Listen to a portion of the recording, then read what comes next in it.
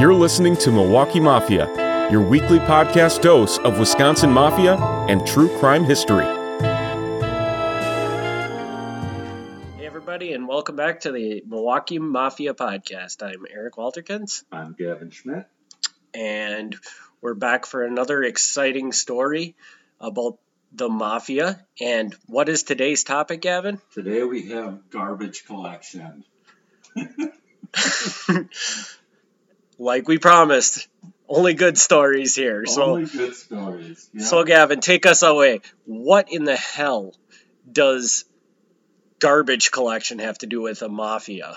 Well, the thing about that is we're not really going to talk about the mafia with this one, but it's important because it'll come into play later. So this is sort of my last one where we're going to kind of give a little bit of history just so people can understand the background, the setting we're working in here. But there's not actually a mafia story today, so I'm sorry about that. There is a garbage story, and I have to apologize because I don't want to swear in this podcast. I want to keep my language clean for this podcast, but I am going to swear today.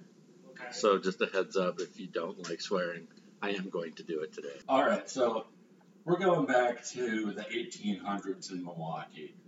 The streets of Milwaukee reeked with what they called quote-unquote night soil, which is a polite way of saying shit. People would toss it from their upstairs windows, they'd throw it in the street, they'd throw it in the river. If it was summertime, it stinked all over the place. There was heaps of rotting garbage simmering. There were carcasses of dead animals in the gutters. There's maggots in these animals just laying there in the streets. There's clouds of flies hovering over these piles of dead animals. If your cat, your dog, your pig, your horse dies, they just sit there. They just lay there until they're gone.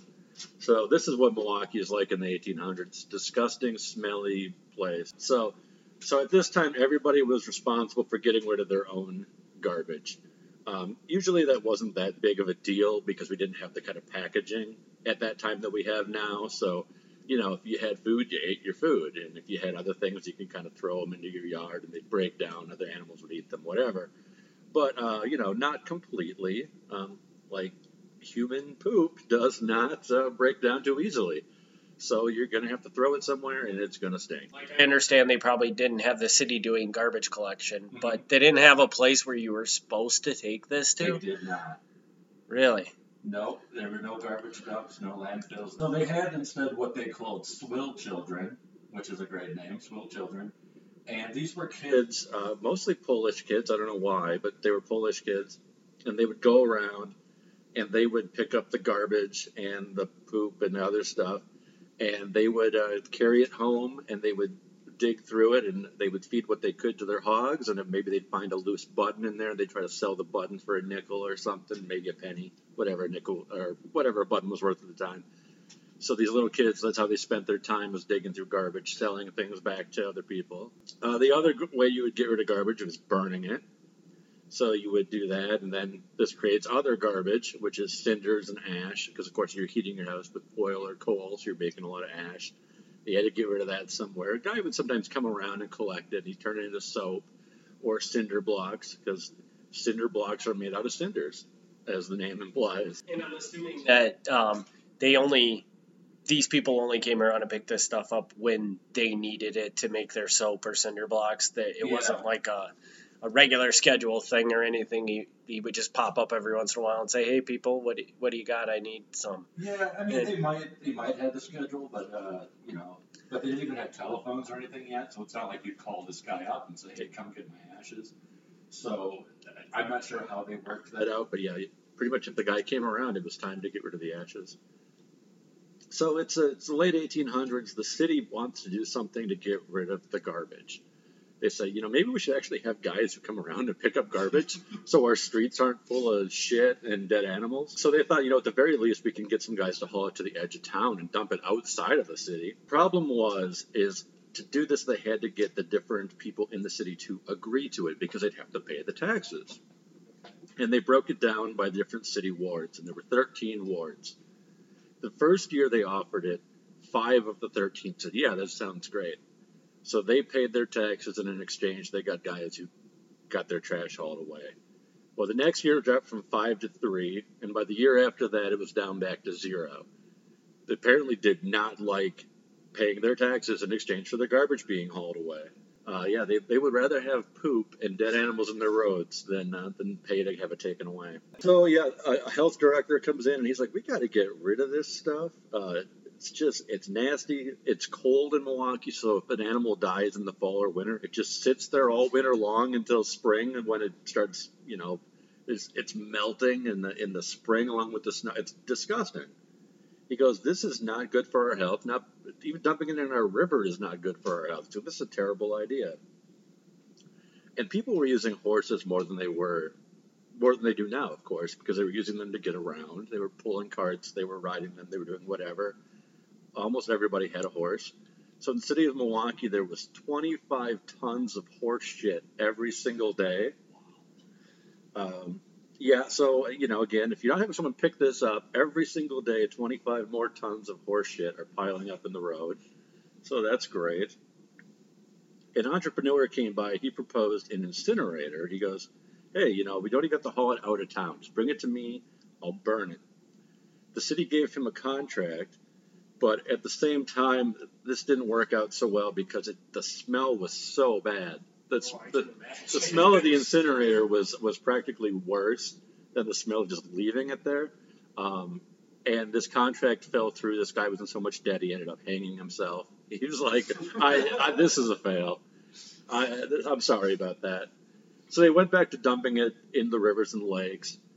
And then they ended up with a problem where some of the stuff they were dumping into the lake was going back up into the water system. So they would turn on their taps, and the water wasn't properly cleaned, so the same stuff they just threw away is coming right back out again. So, they're not boiling their water, they're drinking their own. So, this is all fun and games. But they finally found some solutions after years of this problem. They did get an incinerator going on Erie Street, which is just outside the 3rd Ward. It's on the edge of the 3rd Ward, kind of on a little peninsula. And it opened in 1910. It operated all the way through 1955. So it was far enough outside of, actually where people lived that you could burn it and the smell would go out into Lake Michigan. So that was better. And then they also created a landfill. And do you know where they created the landfill? I have no idea. I'm glad you don't know, because I would love to tell you. They put it where the Summerfest grounds are now. So the Summerfest grounds are actually built on top of a landfill. And you can tell that if you look at old maps, there's actually nothing there. It's the lake. So it's literally a landfill. They're filling in the land with garbage to create this park. And before it was Summerfest, it was home to 4 nuclear missiles. It's where they kept. This was during the Cold War, so they had 4 nuclear missiles ready to launch at any time, right there in downtown Milwaukee. Wow. So Summerfest came along. Who knows? Canada? Canada, I know. But that's the general idea of how bad the garbage situation was until the very early 1900s, when they had an incinerator and a landfill finally up. You got to give us some premise of how does this play into the mafia, or Sure. is it totally giving up what that? No. So we'll get into this with its own episode, but how this leads up to it is, as I said, the Erie Street garbage incinerator is just on the edge of the 3rd Ward. And if you recall, the 3rd Ward is where the Italians have all moved in. And the Summerfest grounds are basically the 3rd Ward. So the incinerator and the landfill are built right in the area where the Italians are moving in. So we're going to see how having the garbage be in their neighborhood affects them. Oh, stay tuned for the next episode, or Not the next episode. Oh, not the next No, episode. leave you hanging there. Oh my God, he's mean, man. He's really mean. Yeah, no, we have to wait on that one. Think about this terrible, awful smell of shit and horse shit and horse corpses, dogs, cats, everything. Well, and I've always had this thing where I kind of wanted to experience that era of time. Mm-hmm. And now thinking about 25 tons of horse shit in the streets of the town, I'm starting to rethink that idea. Man, I don't need anything to do with that. So. No, I mean, the whole, I mean, it's glamorous to think about back in the day. But yeah, if you don't have garbage collection, you got garbage everywhere. If you don't have electricity, you got, coal or oil lamps all over, and that's not great. It's obviously you're dirty, your fingers are nasty all the time. Yeah, it's not necessarily pleasant. No.